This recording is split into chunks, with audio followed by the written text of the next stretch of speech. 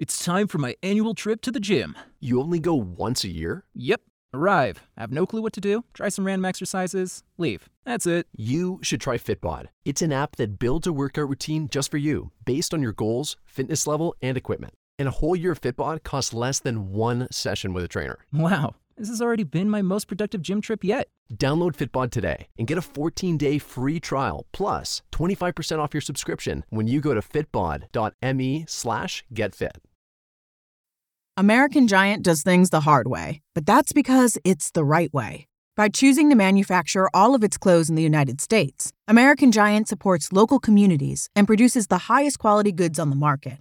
10 years ago, they went against the grain and imagined making a hoodie of unbelievable quality, locally. One that would hold up for years and get better with each wear. They did just that, and now they have a full range of durable essentials for men and women, including tees, premium sweaters, cozy sweats, and so much more. The best part? Everything is American-made to the highest standards, supporting hardworking communities, living wages, and safe working conditions. So you can buy your values and fill your closet with long-lasting clothes you can feel great about. Wear your values in the new year, complete with durable essentials at American-Giant.com.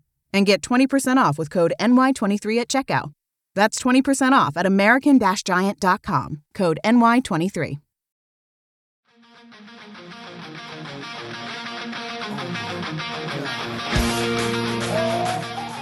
Welcome to the Fantrax Toolshed. If you love Dynasty Leagues and prospects, you came to the right place because that's what this show is all about. Covering the majors and all levels of the minor leagues to give you the leg up in your Dynasty Leagues. Now, here are your hosts, Eric Cross and Chris Clegg.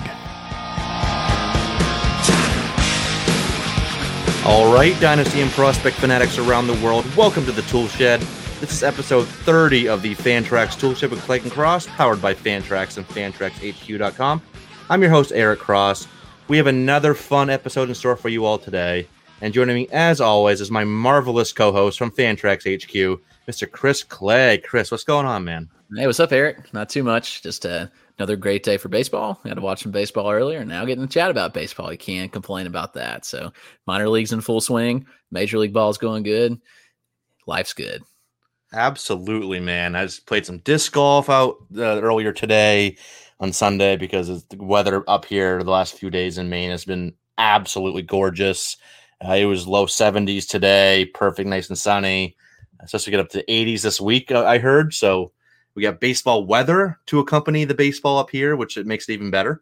Hopefully get back to the ballpark soon because Maine just announced, or Marshall Hadlock Field in Portland, where I go mostly, just announced they're going full capacity on June 1st, I believe it is. So better chance of me getting in the ballpark more frequently to see some minor league action. So yeah, everything's looking good, man. So it's a good time. It's a good time to stay positive. I'll get all that negativity in the rearview mirror and stay positive because we got another 120 games of Major League Baseball left, another 130 of minor league ball. So a lot more baseball, and that is the best feeling in the world, obviously. Before we get into today's show, the usual housekeeping here. You can follow us on Twitter. Chris is at RotoClegg. I am at EricCross04, and our show is at Fantrax Toolshed. Please subscribe to our podcast and leave us a 5-star review on iTunes or on your preferred podcasting platform. Those ratings and reviews do mean a lot. And please check out our Patreon for extra written content from both of us, bonus podcasts, private Discord access, and access to our live prospect and dynasty rankings, and much more. These perks are available across 4 different tiers starting at $5. Or if you just want to thank and support Chris and I, you can do so for as little as $1 a month. You can sign up today at patreon.com/FantraxToolshed. And make sure to check out all the great written and audio work we have at FantraxHQ.com, including the 5 Tool podcast, SB Streamer, and Chris just pumped out his OBP top 500 dynasty rankings. So if you play in OBP formats, go check those out. I will have my updated prospect rankings out this week, probably Tuesday, but we'll see how the schedule works out. So a lot of good stuff to check out there. But all right, let's get right into this week's show. We're going to be going over some star players and some just really good players that we all kind of drafted highly this year. Players that we were counting on to be some of the anchors to our offense and to our pitching staffs that just have not had a good season, whether it be because of injury, performance issues, whatever it may be. They're having bad seasons. We're going to talk about it and kind of discuss how worried we are about these players moving forward. We start with some hitters now, take our usual break middle of the show, and then hit some pitchers after the break. Let's start with a couple of the bigger names here. 2 first-round talents that have not really played a ton this year due to injury, and that's Christian Yelich and Cody Bellinger, 2 guys that Chris and I both get asked a lot about, how worried we are about them. Moving forward, Chris, which one of these 2 are you more worried about and why? I think it has to be Yelich because, getting up there in age, and, we laugh at that. He's only 29 years old, so he's not like old by any means. But the injuries have been mounting up, which is slightly concerning for me when, he's had obviously that knee injury, which could affect how much he runs. We may question how many bases he's going to steal. And, last year, he only stole 4 bags after stealing 30 in 2019. He was shut down in 2019 after that injury. Only dropped to 4 last year. No shortened season, but still it was encouraging. He stole 2 already early this season before the back injury flared up. But that back injury is concerning. But you look at the production, how it's kind of fallen off. It's concerning in my opinion. 2019, we know he had that big MVP season, 44 home runs, 30 stolen bases, 329, 429, 671 slash was quite impressive there. But you look, and he seemed to have gotten a little passive when we look at the numbers. He's swinging a lot less out of the zone, and it had come back up a little bit this year. But in 2020, when the numbers tanked really hard, he did hit 12 home runs, but he hit just 205 when we saw the strikeout rate fly up for nearly 10%.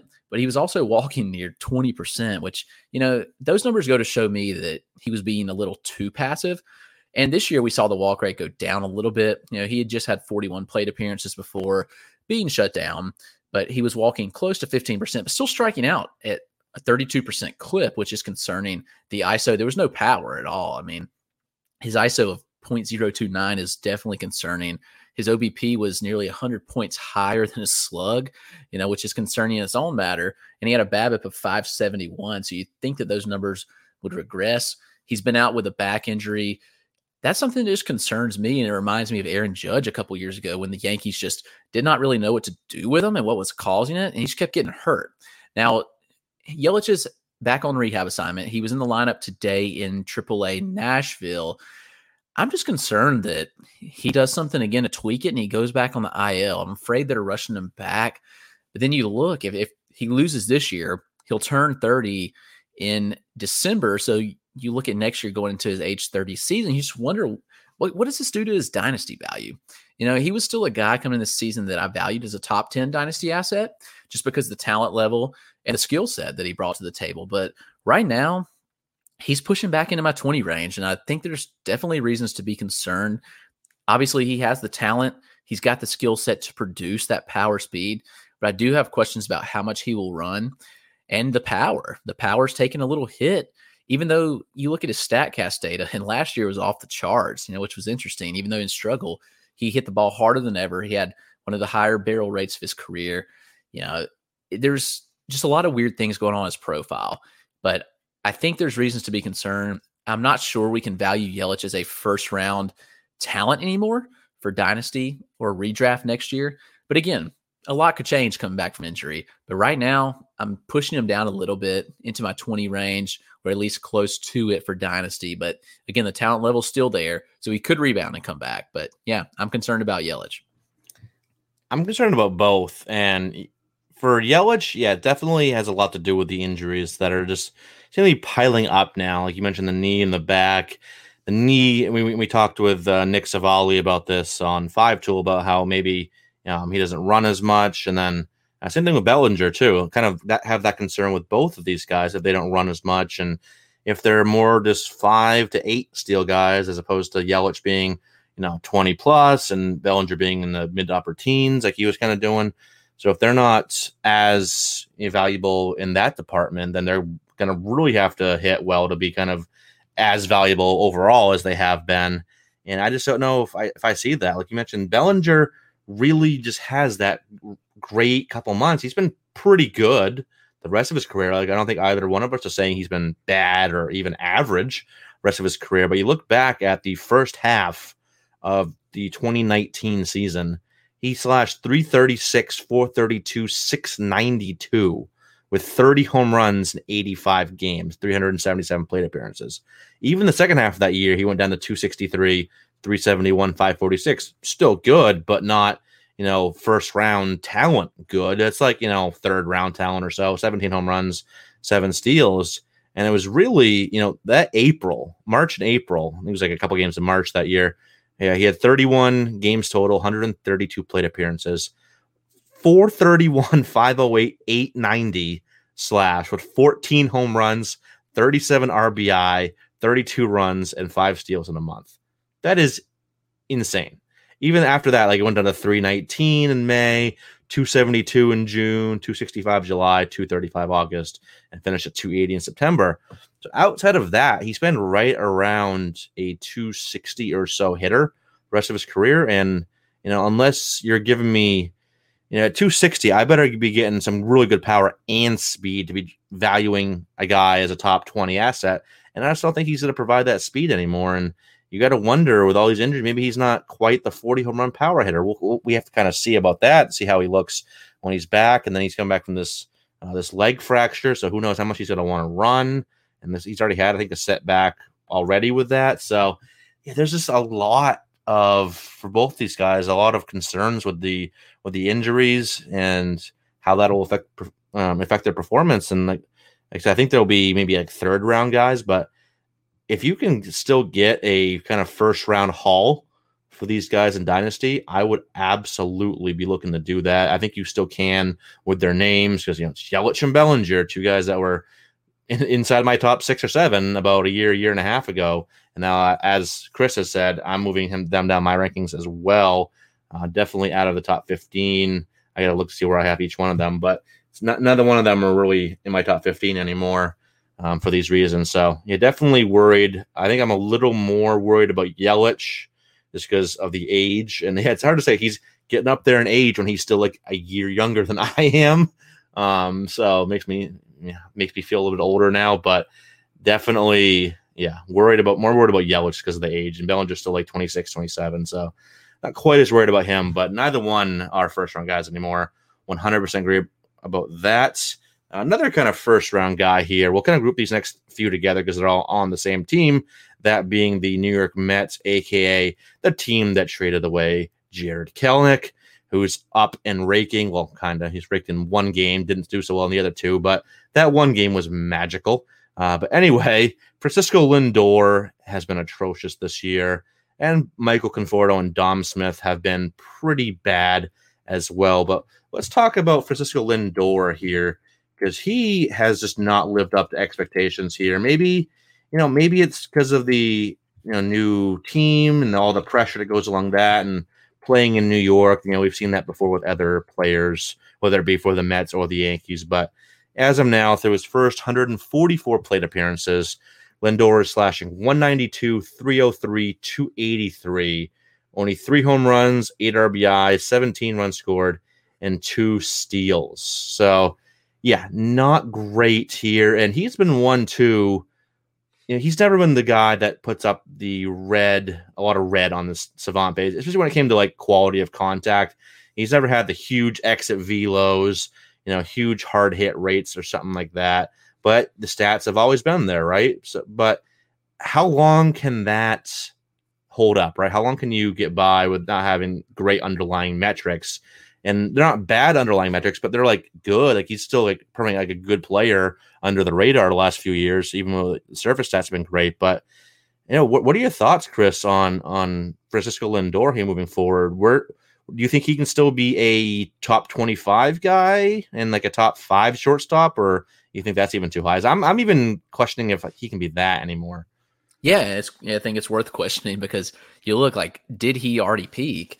And you look back to those 2017 through 2019 seasons. And 2017 hit 33 home runs, stole 15 bags. 2018, 38 home runs, stole 25 bags. And then in 2019, 32, 22. And he, averaged between 273 and 284 those seasons. And then last year we see that drop off and he just hit 258. 8 home runs, 6 steals. And now you mentioned this year has just been even more frustrating, hitting below the Mendoza line, 3 home runs, 2 stolen bases. And he's picked it up a little bit recently, but I do think there's reason for concern when you look and, he's never hit the ball that hard. So, his average exit velocity is right in line with his career. The barrel rate's right in line with his career. The launch angle's a little low, but not overly concerning at 11.4 degrees. So you just wonder, who is Francisco Lindor anymore? And I don't know if it's just some pressure early on in New York, living up to that hype and that big contract he got. I also do think he's gotten a little passive too. We talked about Yelich last season beginning to do that. And I think that's where Lindor is right now as well, where he's gotten a little passive and he's not swinging as much. I think he needs to be more aggressive. I mean, his zone swing percentage is down this year about 8%, which is pretty noticeable in my opinion, especially when he's getting pitched in the zone about 4% more than he has in the past. So that's noticeable. His contact rates are still good, but again, he just needs to swing the bat. And when you're swinging less and less, I do think there's reason for concern. I mean, he's only swinging 42% of the time. If he gets back swinging, I think he'll be fine. But I just wonder, I don't ever think we're going to see a 30-plus home run season again. I think maybe we should expect more of a 25 home run, 15 to 20 steal type guy, which is still really good. But is that Warren a top 25 player? I don't know. Or is that more of a Trent Grisham type player? And I think that's kind of where we are on Lindor. Is he's good, but I don't think he's that elite first-round talent anymore. Yeah, I'm right there with you. He's always shown, great plate approach, doesn't strike out a lot, usually can draw a good amount of walks as well. He actually has a career best walk rate this year. And yeah, he needs, when you have a guy that, when you don't have the huge power, like a Stanton or Judge or Gallo or Harper, someone like that, you swing less and less, it's less chance to do damage, right? You mentioned the zone swing is down 9%. It's still, a lot of his other metrics are still pretty good. His chase rate's actually gone down about 6.5% this year. Chase contact's gone up. And so a lot of these metrics have gone in the right direction this year. Whiff rates dropped a little bit, even though last year was a career high whiff rate. 20.3% is down to 19.2 this year. But yeah, he's just being less aggressive. And this is a guy that needs to be, you don't need to be Luis Robert aggressive or something like that, or Mondesi aggressive, but you need to be a little more aggressive than he has been to fully capitalize on what you can do, because you don't have the huge exit velos, you don't have the huge hard hit rates. This year, his exit velo is 89.2, which is a little lower than last year. 89.9. It was 91 in 2019, 90.6 2018. So it's gone down a little bit. And the hard hit rate is actually staying pretty much in line. He's been right in the low 40s for the last few years, but low 40s is, maybe I think it's slightly above league average. I think league average is 36, 37% or so. So he's not ever going to be one that's going to wow you there. And a lot of these underlying metrics in terms of quality of contact are slightly going down. And who knows how much he wants to run anymore, especially if he's going to be counted on as being a middle of the order guy. And he's never been an elite speedster either. Sprint speeds have been, usually in the 65 to 75 percentile range. This year at 72nd percentile, last 2 years, 65th. So yeah, I think this is the same case that he's still going to be, I think he's a turnaround, obviously. I'm not really, really worried about, this being the end of Lindor, because he's still, I think, 27 or 28 years old. But I am worried about him ever returning to the Lindor that we've seen. I do agree with you that I think the best years of Lindor are behind him. Maybe he's more of a back end starting shortstop now. Maybe he's, especially with all these young guys we got coming up with Bo Bichette's emergence and Wander Franco soon be coming into games here. So I think he's going to be more of the back end top 10 shortstop as opposed to one of the elite guys you're taking in the first couple rounds, and probably more of a third or fourth round guy moving forward, I think. So yeah, another one kind of the same thing we were saying with Bellinger and Yelich. Maybe you can still get, maybe this ain't exactly the greatest time to trade for him, but maybe to see what you can get for Lindor. Because I don't think you're going to see, or maybe wait till he heats up first and then deal him because of the name and what he's done in the past. Yeah, because I do think the best days of Lindor are behind him. When it comes to Conforto and Smith, Chris, are you worried about these two? Yeah, Conforto is actually one that, I thought he would perform a little better. And, last year, his 322 batting average was obviously a big anomaly, and he had a 412 BABIP. And so you assume over a full year that would probably come down. And, this year, Conforto's just been really rough. That average has dipped well below his career average. He's hitting 232 right now. Just 2 home runs, which is concerning. He's got that 30 home run pop, but right now it's just not there. It's interesting because he's making better contact. His contact numbers are up. It's just hitting more balls on the ground. His line drive rate's down, which, line drives result in the highest batting average. And so he's hitting more fly balls, hitting more ground balls, but his home run to fly ball rate is extremely low. And so you look at that and you think it comes back closer to his career norm. I mean, his career home run to fly ball rate's 19.3%. And right now this year it's 7.4%. So you expect the home runs to come with time. He's another one like Lindor, where he's never really stood out from an exit velocity standpoint. And this year his average exit velocity is just 88.6 miles per hour, which is pretty low. Barrel rate's pretty close to his career average. Not overly concerned there. But again, I do think better days are ahead for him, but not sure how much better. Strikeout rate's down. Everything looks good under the hood. And so I would expect Conforto to get going, but I just don't think you should expect what he did last year. I think, he maybe has 30 home run pop, which at this point he's probably not going to get there unless he gets really hot.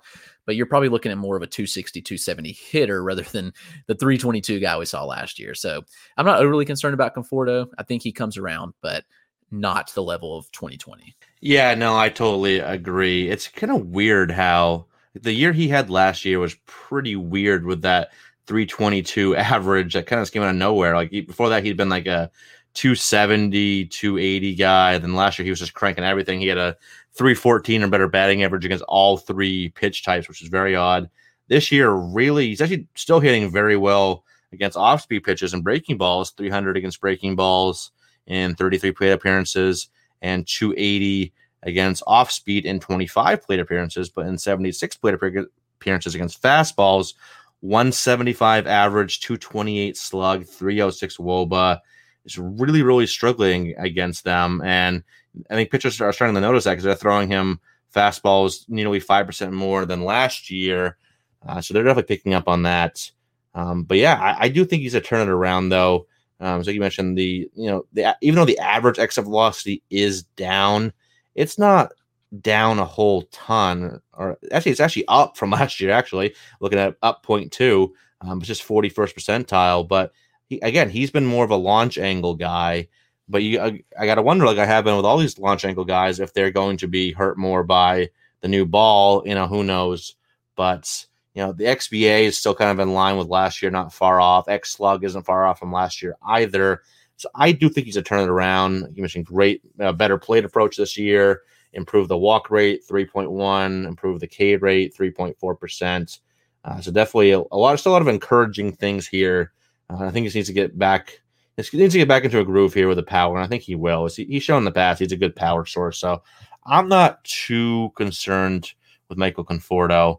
But I'll tell you, Chris, who I am very concerned with. Going to the other part of New York here, a different borough, I think. Yeah, Queens to the Bronx. Yeah, that's different boroughs. Gleyber Torres. I am very worried about Gleyber Torres, and that is not just because he's a Yankee fan. I take my Red Sox bias out of my analysis. He is just one. He looks terrible this year. For a guy like Gleyber Torres, with the power he's shown at a young age in a hitter-friendly ballpark in Yankee Stadium, to have 1 home run through 141 plate appearances so far is just terrible. And he's a guy that needs to hit for power because he's never going to add a ton of speed. Like he's shown that he's never going to be a big speedster. Sprint speeds have been, 50th percentile or lower, down to like 35 percentile or so. Never going to be a guy that adds more than a handful of steals every year. But he's just struggling this year against not hitting for power against any pitch type. His slugging on fastballs is 300. Last year it was 420. Year before that it was 603 and 549 in 2018. So 2018, 2019, when he was on, he was mashing fastballs. Now, not so much. I don't really. you look at the underlying metrics. I'm trying. I have some shares of Gleyber Torres, and mostly in dynasty leagues, a couple in redraft, because the value was so good this year. But I'm not seeing a lot of stuff that makes me encouraged that he's going to turn it around. Like, yeah, the plate approach is still very good. Like, the gains he made last year in K rate and walk rate have pretty much stuck this year. Gone down a little bit, but still very good. 12.1% walk rate, 19.9% strikeout rate. But the hard hit rate, that peaked at 38% in 2020. This year it's 32.3. XBAs have never been over 255. I don't know. I don't think he's going to be – I'm not ready to put the bust tag on Gleyber Torres, but I just don't see it. 84.8 exit velocity right now. That's bottom 3% of the league. Hard hit rate, 13th percentile.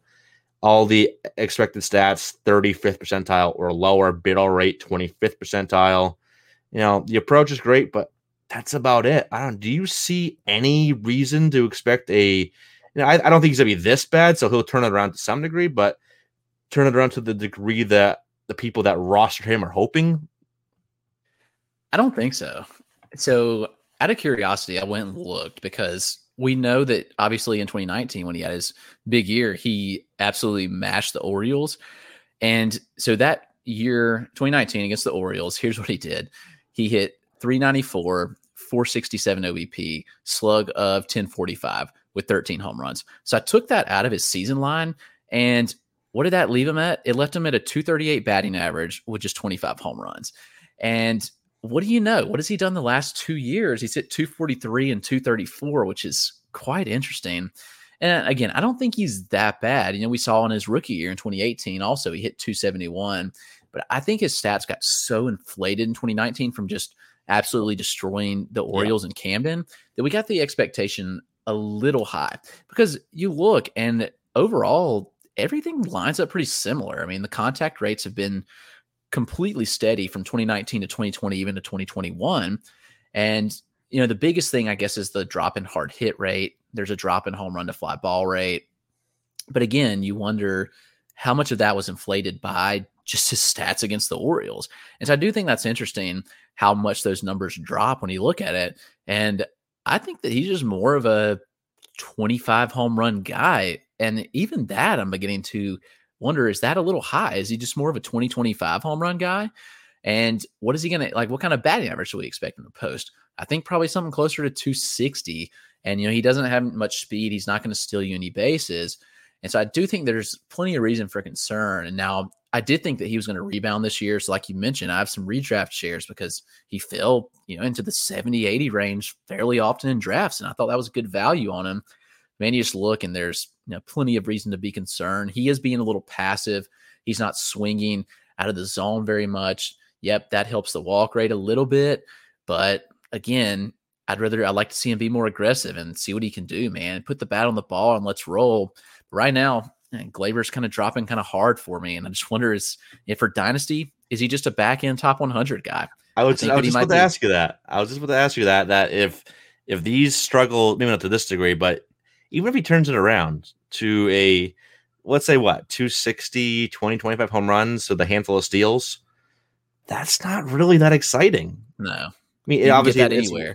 Yeah, that's a profile you can find a lot of places. And that if he's doing that, I don't think he's top 100 for me anymore. At this moment, he's still my top 100. He's, like Chris mentioned, slid down a ton, but I don't know. If he doesn't have a major turnaround this year, I think he's going to be outside my top 100 before the end of the season, and maybe even by midseason if these struggles continue, because this is just not good. And someone that's even worse than Torres this year has been Eugenio Suarez, a guy with 5 syllables in his first name, which is way too many for a first name. That's way too many to say. But Eugenio Suarez has been one of the worst hitters in baseball. And of course, the 1 year I start getting a couple shares of Suarez is the year he totally falls off the map. He's still hitting for some power, 7 home runs so far through his first 158 plate appearances, but a 154, 228, 343 slug. and the XBA is only 178, so bottom 3% of the league there. So it's not like he's getting unlucky. The K rate has been steadily climbing the last few years, and it really jumped this year up to 34.4%. At the same time, walk rate dropped to 7.6%. It's being much, much more aggressive. The contact rates are down. Chase contact is way down, 16.3% down to 30.3%. He's swinging more on the first pitch. That's up 6.5%. A lot of stuff that's just not going the right way. He's still barreling up some pitches, but that's about it. So I think the power will still be there, but it's not like it's one pitch type. He's struggling against all three: 158 against fastballs, 157 against breaking, 067 against off speed, with pretty high whiff rates on all three, which kind of carries over from last year. So I don't know. I don't think he's a top 100 guy anymore. What do you think? Nah, it's hard to argue for that. I mean, coming off that, again, another 2019 season where he was dominant. He had 49 home runs, but even then he did hit just 271. So, obviously that batting average was a little inflated because how many of his batted balls went for home runs. But you look and he's trended the wrong way each of the last 3 years, or since 2019, that is. His zone contact steadily dropped. His overall contact rate steadily dropped. His fly ball rate's actually tanked, which in the wrong way is going up. And so ground ball and fly ball rate going way up, line drive rate down, which is bad for batting average. And the home run to fly ball rate naturally is lower because he's hitting so many more fly balls and not all of them are leaving the park. So you were seeing those numbers kind of all trending the wrong way, as well as his hard hit rate and the StatCast data is just not good. And you look, and even his expected numbers are not there. His XBA right now is 178, which is among the worst in the league. X-WOBA of 275, which is at least a little more encouraging, but that's still not great. And the X-Slug of 386. So, not encouraging numbers there at all. The strikeout rate is terrible. His walk rate is dropped. And I almost feel like he's just an empty power guy at this point. And you wonder, for batting average leagues at least, is he kind of like Joey Gallo? In OBP league, even then his on base percentage isn't that high. At least Gallo gets on base at a high clip, so his power plays up a little bit in that format. But definitely discouraged by Suarez, and I think you have to be concerned with what he's done. I think he's easily dropping out of the top 100 for Dynasty and could continue to plummet if this keeps up. And I wonder how much of this is from trying a new position out. I mean, they moved him to shortstop pretty last minute before the season, so I wonder if some of the struggles at the plate are because of his new position in the field that he's having to work on. But even still, last year he was at third base, his natural position, and it still wasn't great for him. So I'm definitely concerned, and I think there's a lot of reason to be skeptical about his future performance. Absolutely. Yeah. And if he's just empty power, that's not really valuable at all. Like we mentioned, cheap power you can get anywhere. These Renato Nunez types. That's the first thing I think of. I think cheap power is he's like a 25 homer bat that doesn't have a good average. And now he's not really playing much this year in Detroit. But those cheap power guys, they're not valuable if you're not providing good counting stats with that, some speed, a good average or good OBP. You're not really of value to me in fantasy. So at this point in redraft, I actually would probably be cutting ship. Especially in shallower leagues, 10 teams, I'd be cutting ship. 12 team, probably. Deeper leagues, I'd probably give it a little more time. But in Dynasty, maybe trade him to a contender that needs him if you're not a contender now, or see if you can get a couple prospects for him. Probably won't be a haul that you're really excited about, but I guess anything's better than nothing because I don't see – there's not a lot of promising things under the hood here for a Eugenio Suarez. But moving on here, a couple more hitters we'll hit on before we hit the break. Chris will hit on a couple of Tampa Bay guys. I'll hit on a couple of Toronto guys. Chris, Austin Meadows, Brandon Lau. How concerned are you on each of these guys, and who are you more confident in turning it around moving forward? Definitely more confident in Meadows.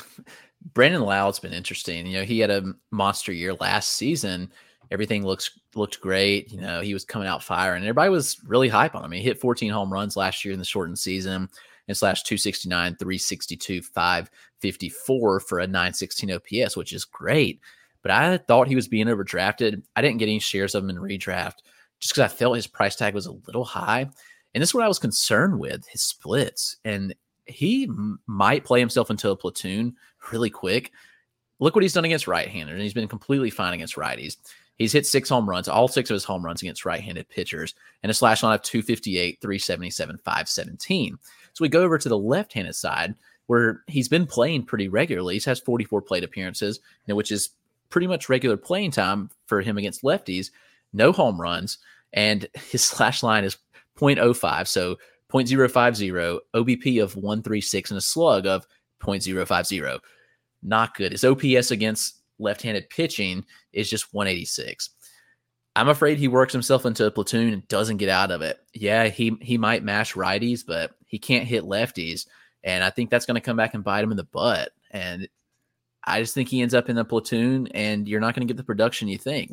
Now, Meadows, his numbers are concerning to an extent, but I do think the better days are ahead.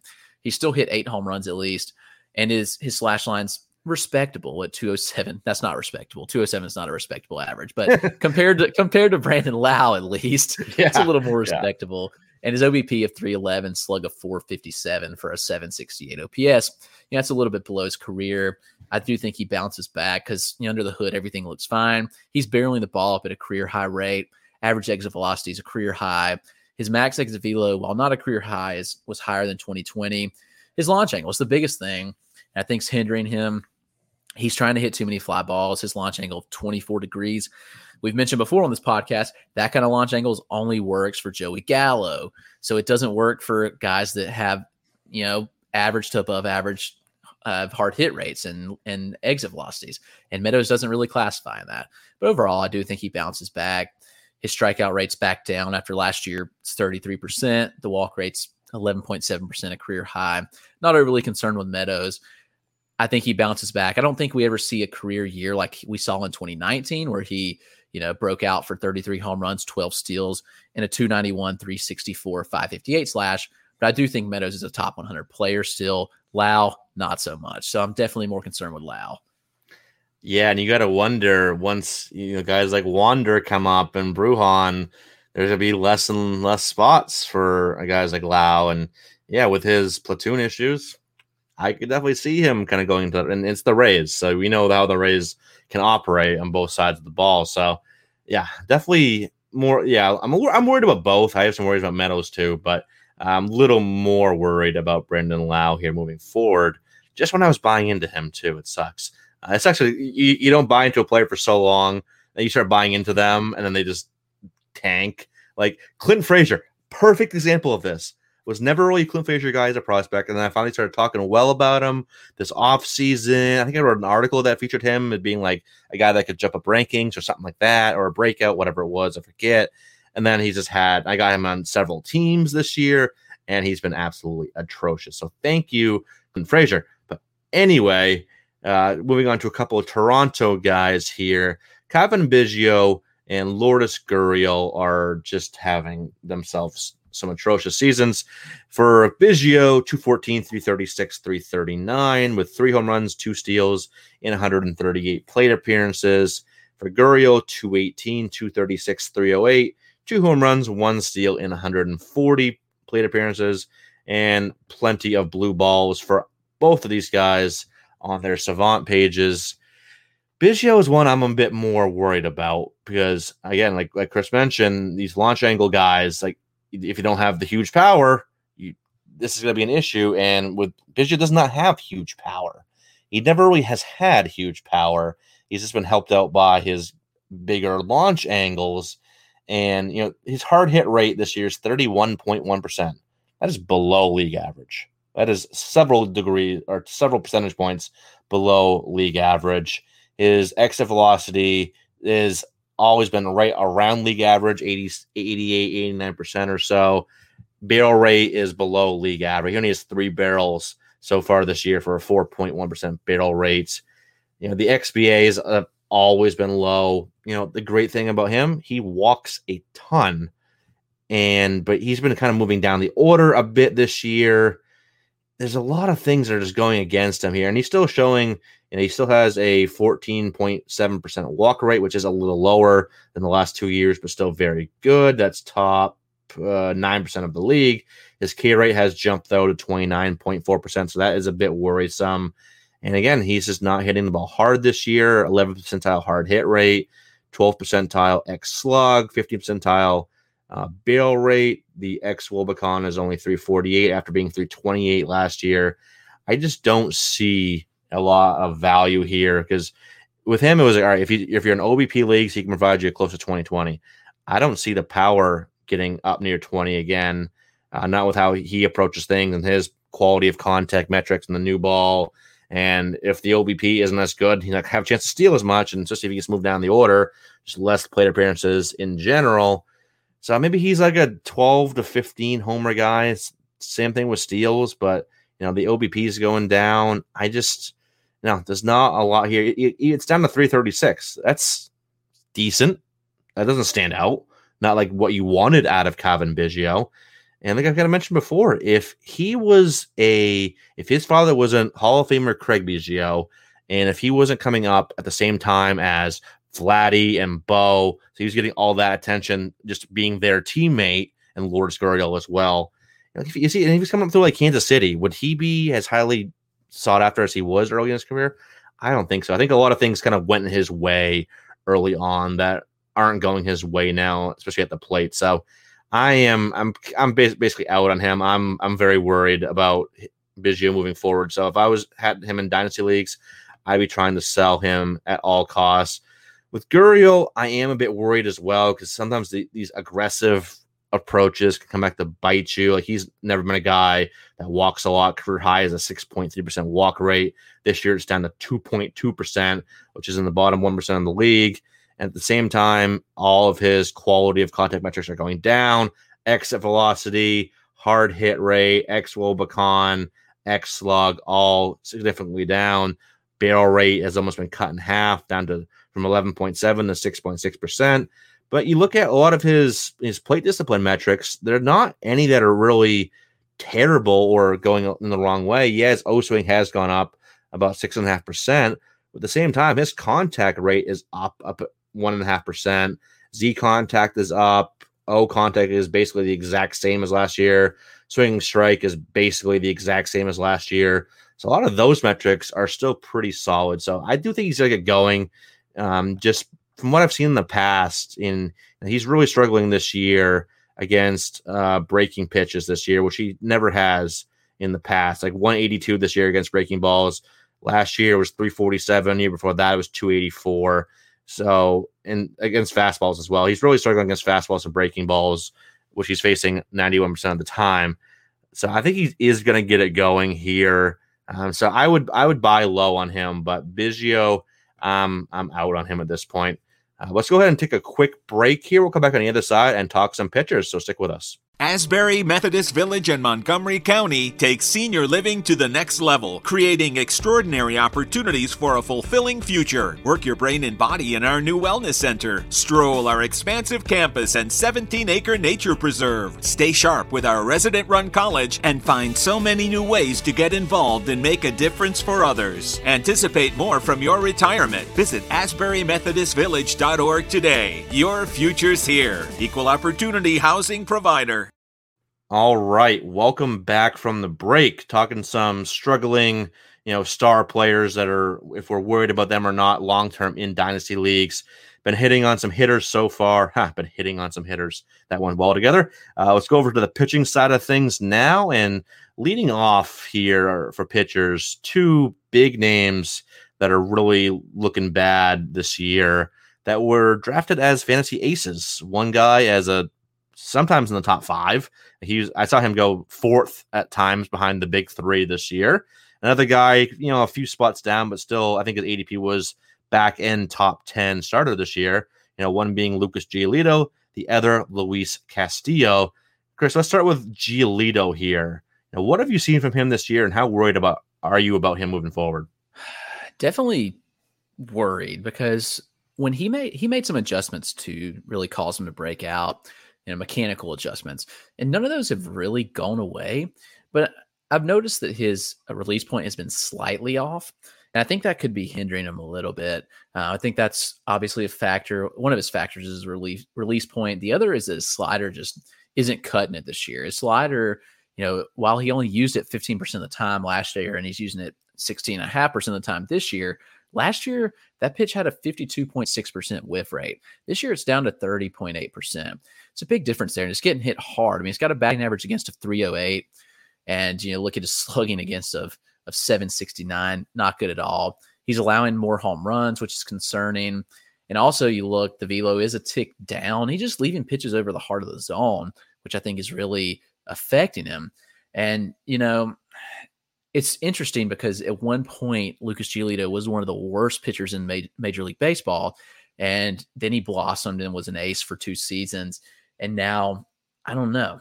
I mean, overall, yeah, I'm concerned, but I do think that he'll be okay. I think he bounces back. I mean, under the hood, things look decent.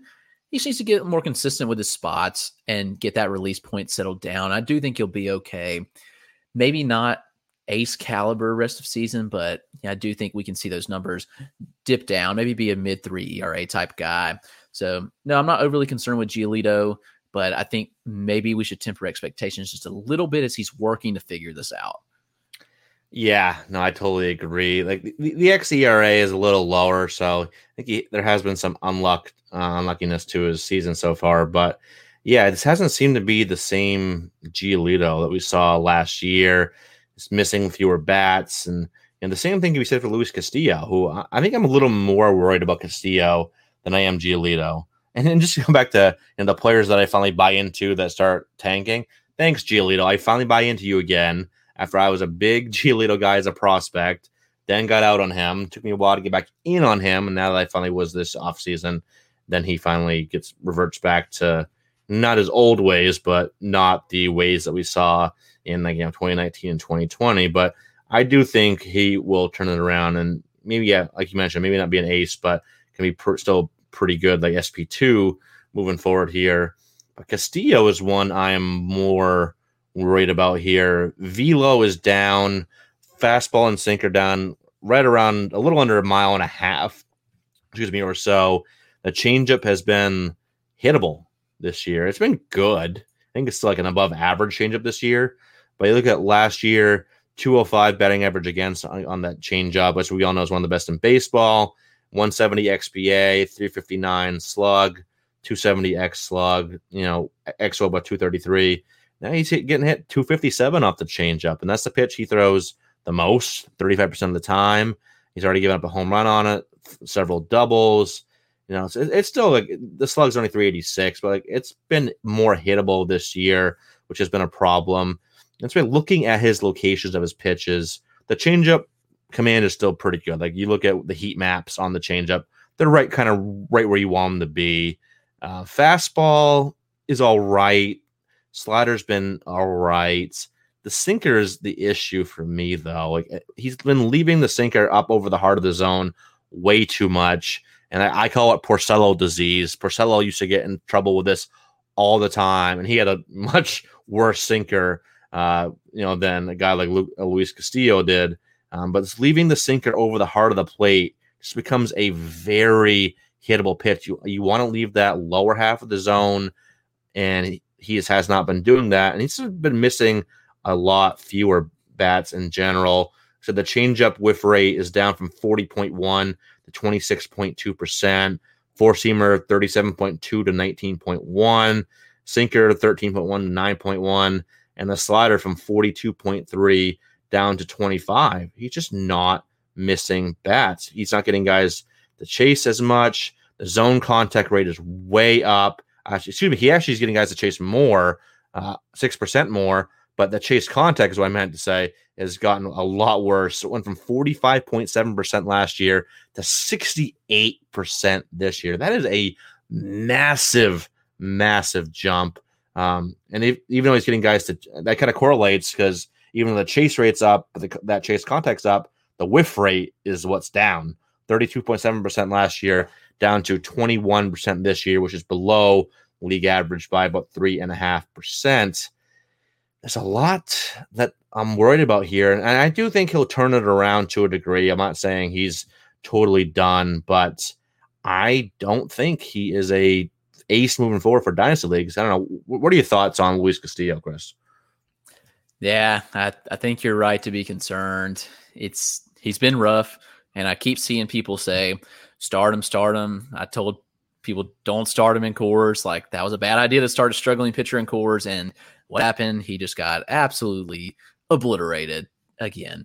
And I don't know. I'm concerned. I was high on him coming in. I actually didn't give any shares because there was always someone in one of my leagues that was higher on him than me. So somebody always wanted to take him like around 20 overall, and I wasn't quite willing to go there. So I don't know. I think you're right to be concerned, especially with the velo being down a tick. He's not missing bats. The whiff rates have just dropped tremendously, and he's just getting hit around everywhere. And, he's just hasn't looked good at all. And I think that he'll figure it out, but I don't know how long it's going to take him to figure out, because there could just be a big mental block right now that's just killing him. And so, yeah, I'm 100% concerned about Castillo. But what about this next guy who people thought might rebound with a new team? Everybody said, well, he's not with the Rays. They'll let him go deep into games. And that's Blake Snell, who has been okay, but he's still not going deep into games. So what are you feeling with Snell? Is he going to start going deeper into starts, or what's the deal there? I don't know. Like, I thought with him getting out of Tampa Bay that maybe he'd start going a little deeper into games in San Diego, but it just has not been the case so far this year. So I'm kind of starting to think that the kind of like the 5 inning or so Blake Snell is what we're getting. I think it's kind of foolish to keep hoping that he's start being consistently a 6 or 7 inning guy, because he's never really been that guy at any point in his career. Like this year, he's actually only averaging a little over 4 innings per start. Last year, it was a tick over 5. 2018 was actually his best year. It was a tick under 6, but it's kind of been going in the wrong direction here. It's the last couple of years, it's not been great. And now, he's walking more guys this year. The whip's up. He's getting hit more. I don't know. Snell is a guy I want to believe in because he's got good stuff. You see the break on his pitches. He's a guy that I feel like should be better than his results indicate. But this year, he's getting the 4-seamer's been getting hit pretty hard. 558 slug on that, 269 batting average against. The changeup has been hitting hard as well. 300 batting average against there with a 358 XBA. So it's even been a little lucky on that changeup. And 467 X slug there, 400 X WOBA.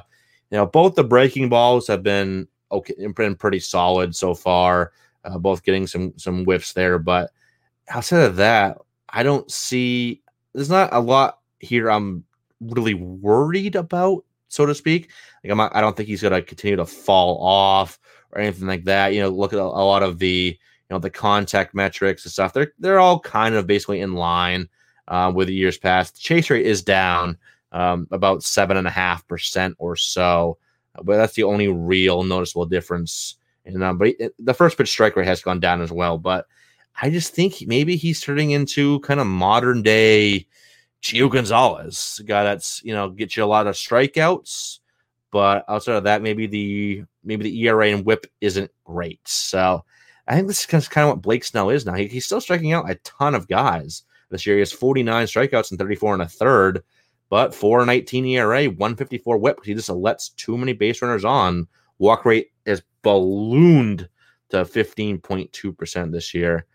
I don't know. I think he's just kind of that mid-rotation guy that gets you a lot of Ks, and that's basically it. So I don't know. What do you think?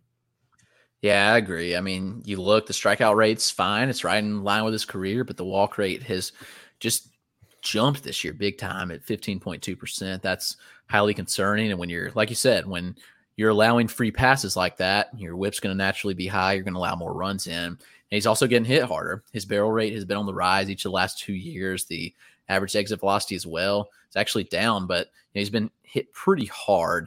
So I don't know. I am concerned that he's just okay and not an ace by any means.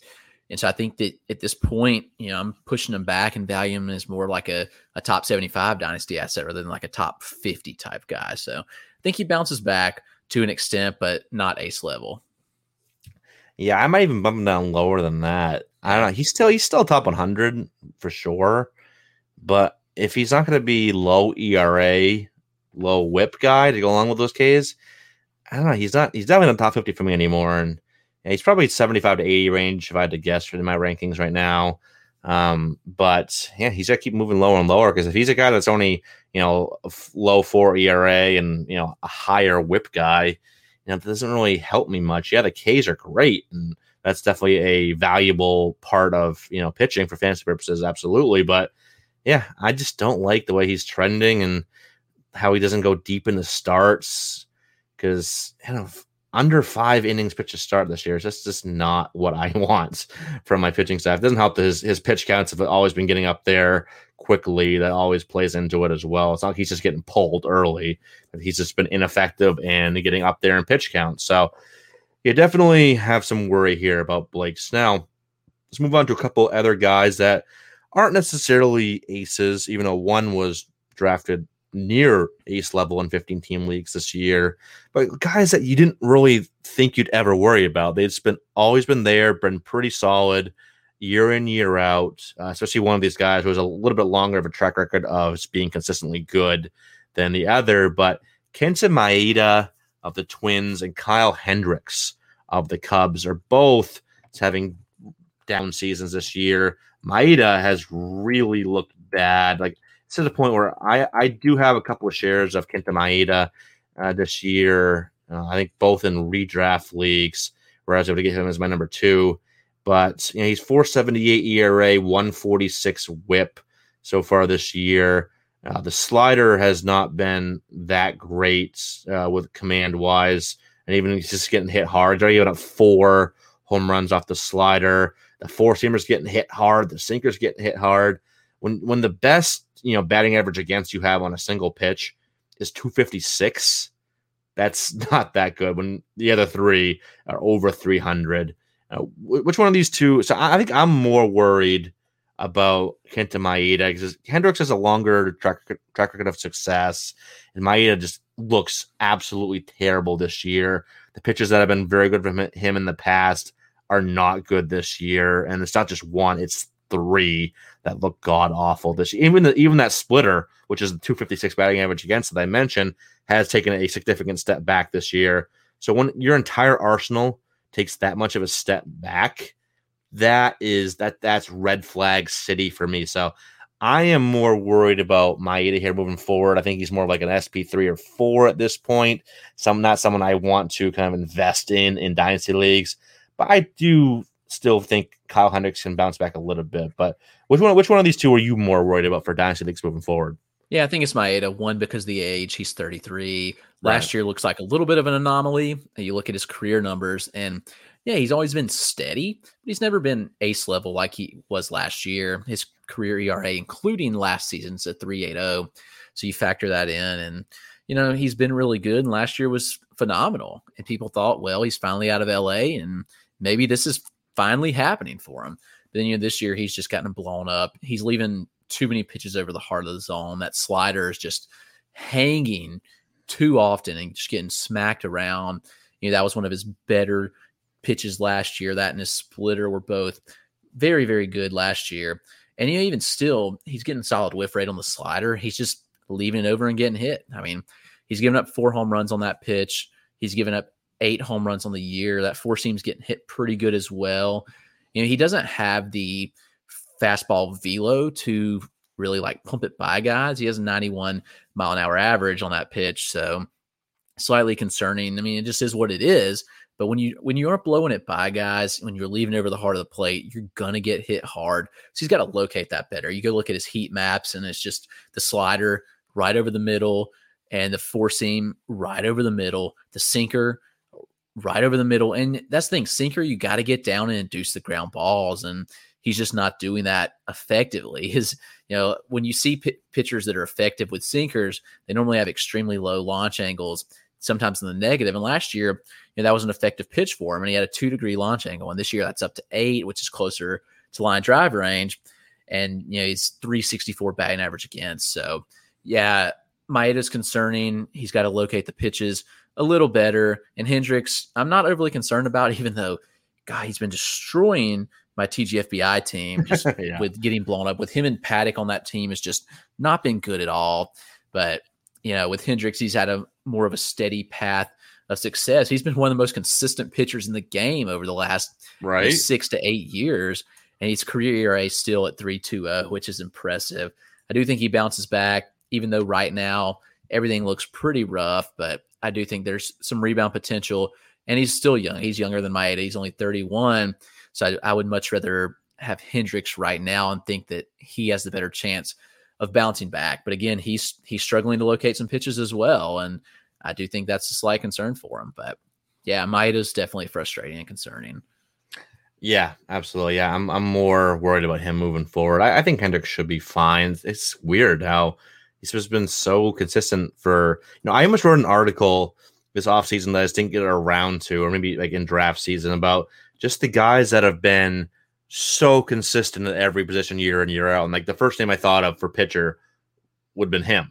I was like, all right, this is a guy you can draft and know what you're going to get.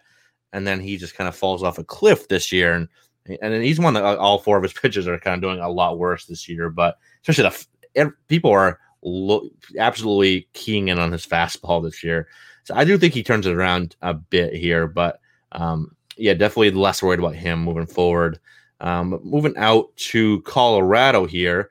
And I wouldn't say I'm worried about this pitcher because I've always been lower than basically the entire fantasy baseball world, both analysts and just regular players. I think I'm probably one of the lower guys around on German Marquez. And this year, he's been absolutely atrocious. 5.56 ERA, 168 WHIP.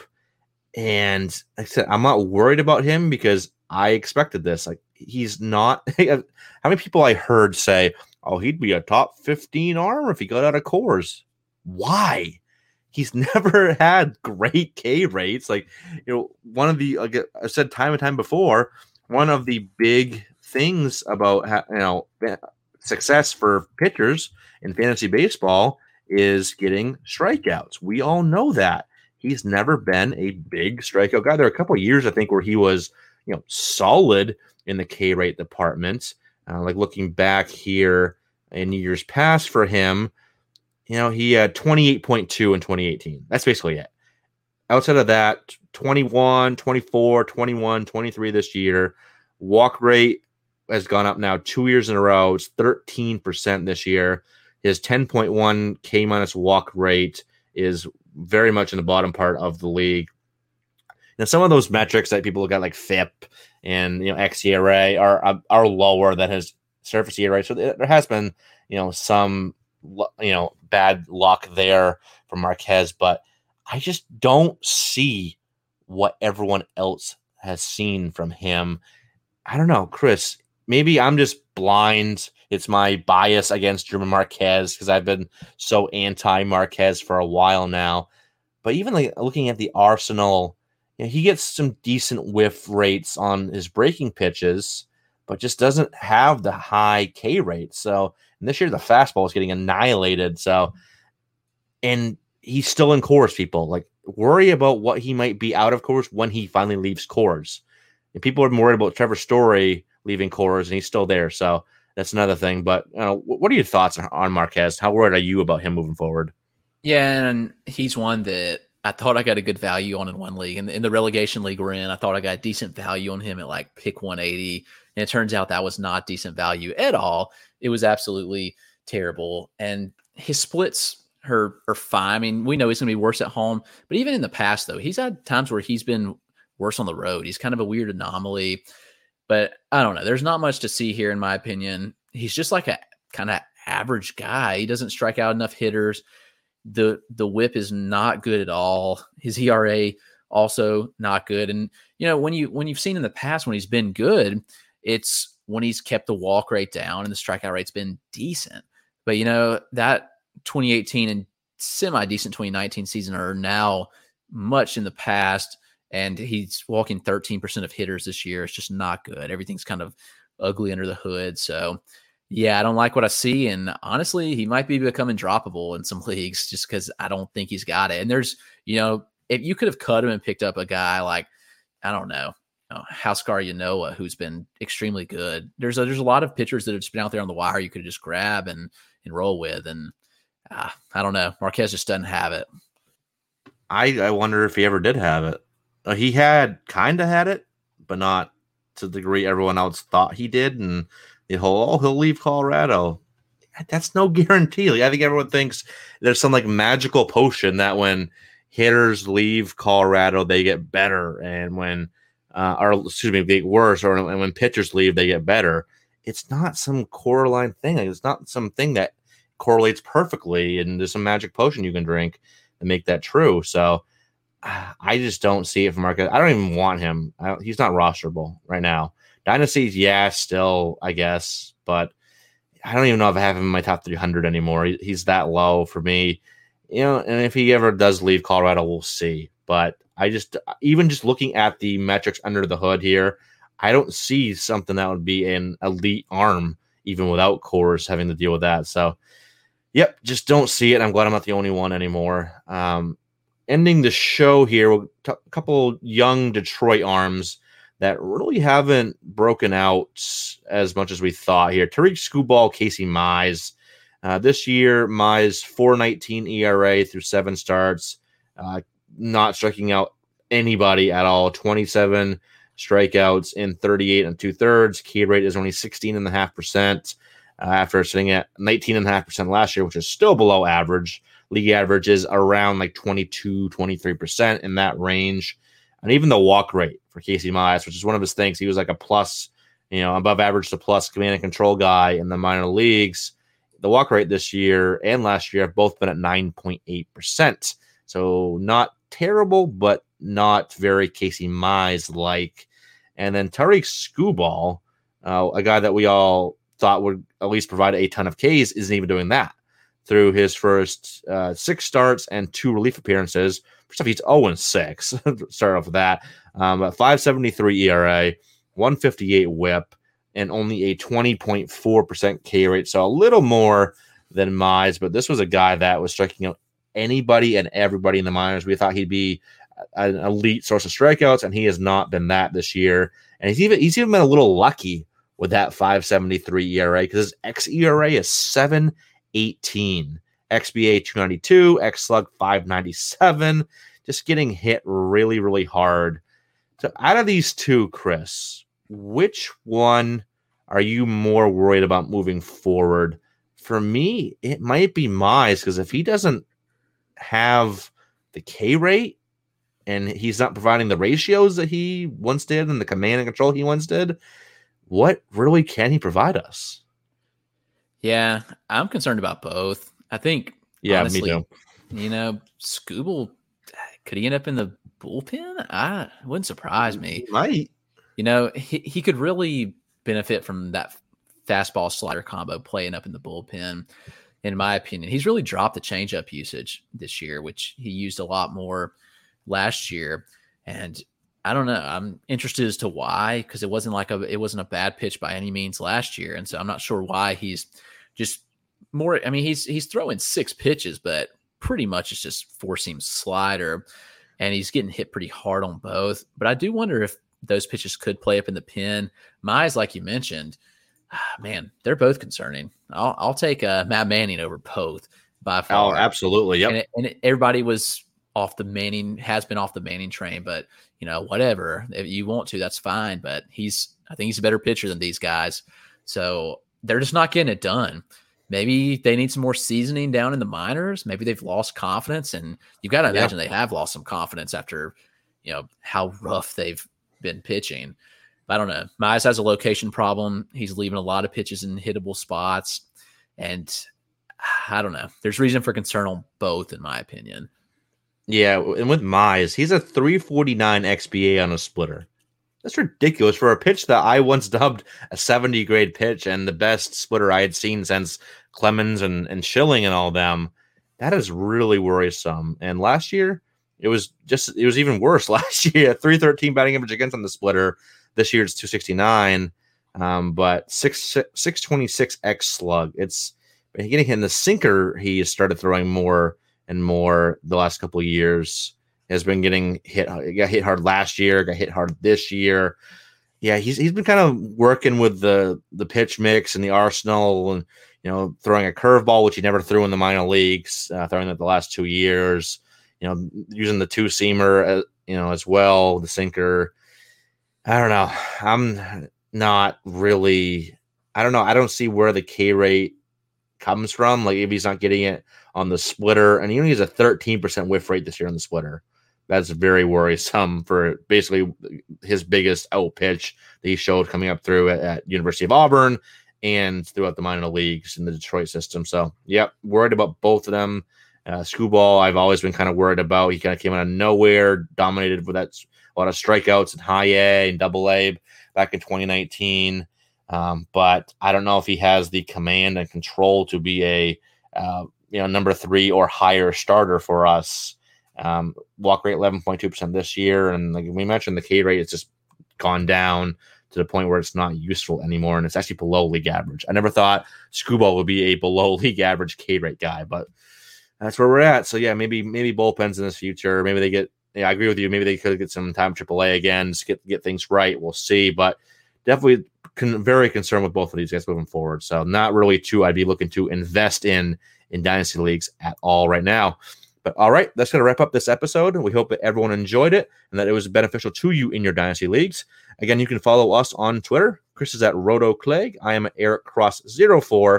And check out all of our great written work over at FantraxHQ.com. Check out Chris's OBP Dynasty Ranks, top 500 that came out on Friday. Those are great. Again, I'll have my prospect rankings updated probably middle of this week. And you can see those right now if you are a 70 grade Patreon subscriber for us, as you see our live rankings before we post them. Great little perk there. So sign up for our Patreon, patreon.com/FantraxToolshed. And we will be back with you all again next week with more Dynasty and Prospect talk. But until then, everyone take care.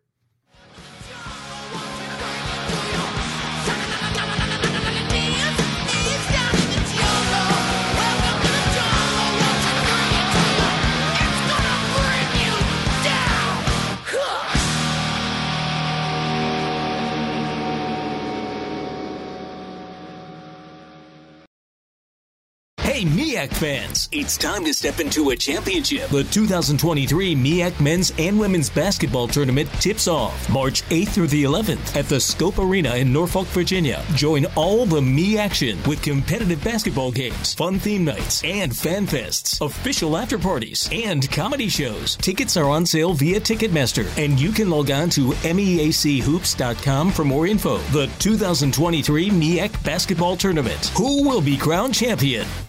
Want to create a breakthrough gene therapy? Pioneer aerospace excellence? Start a global hospitality brand? Be Next to do it in Montgomery County, Maryland. Visit bnext.thinkmoco.com to see how our top talent, diversity, and location will help you be the next company to change the world.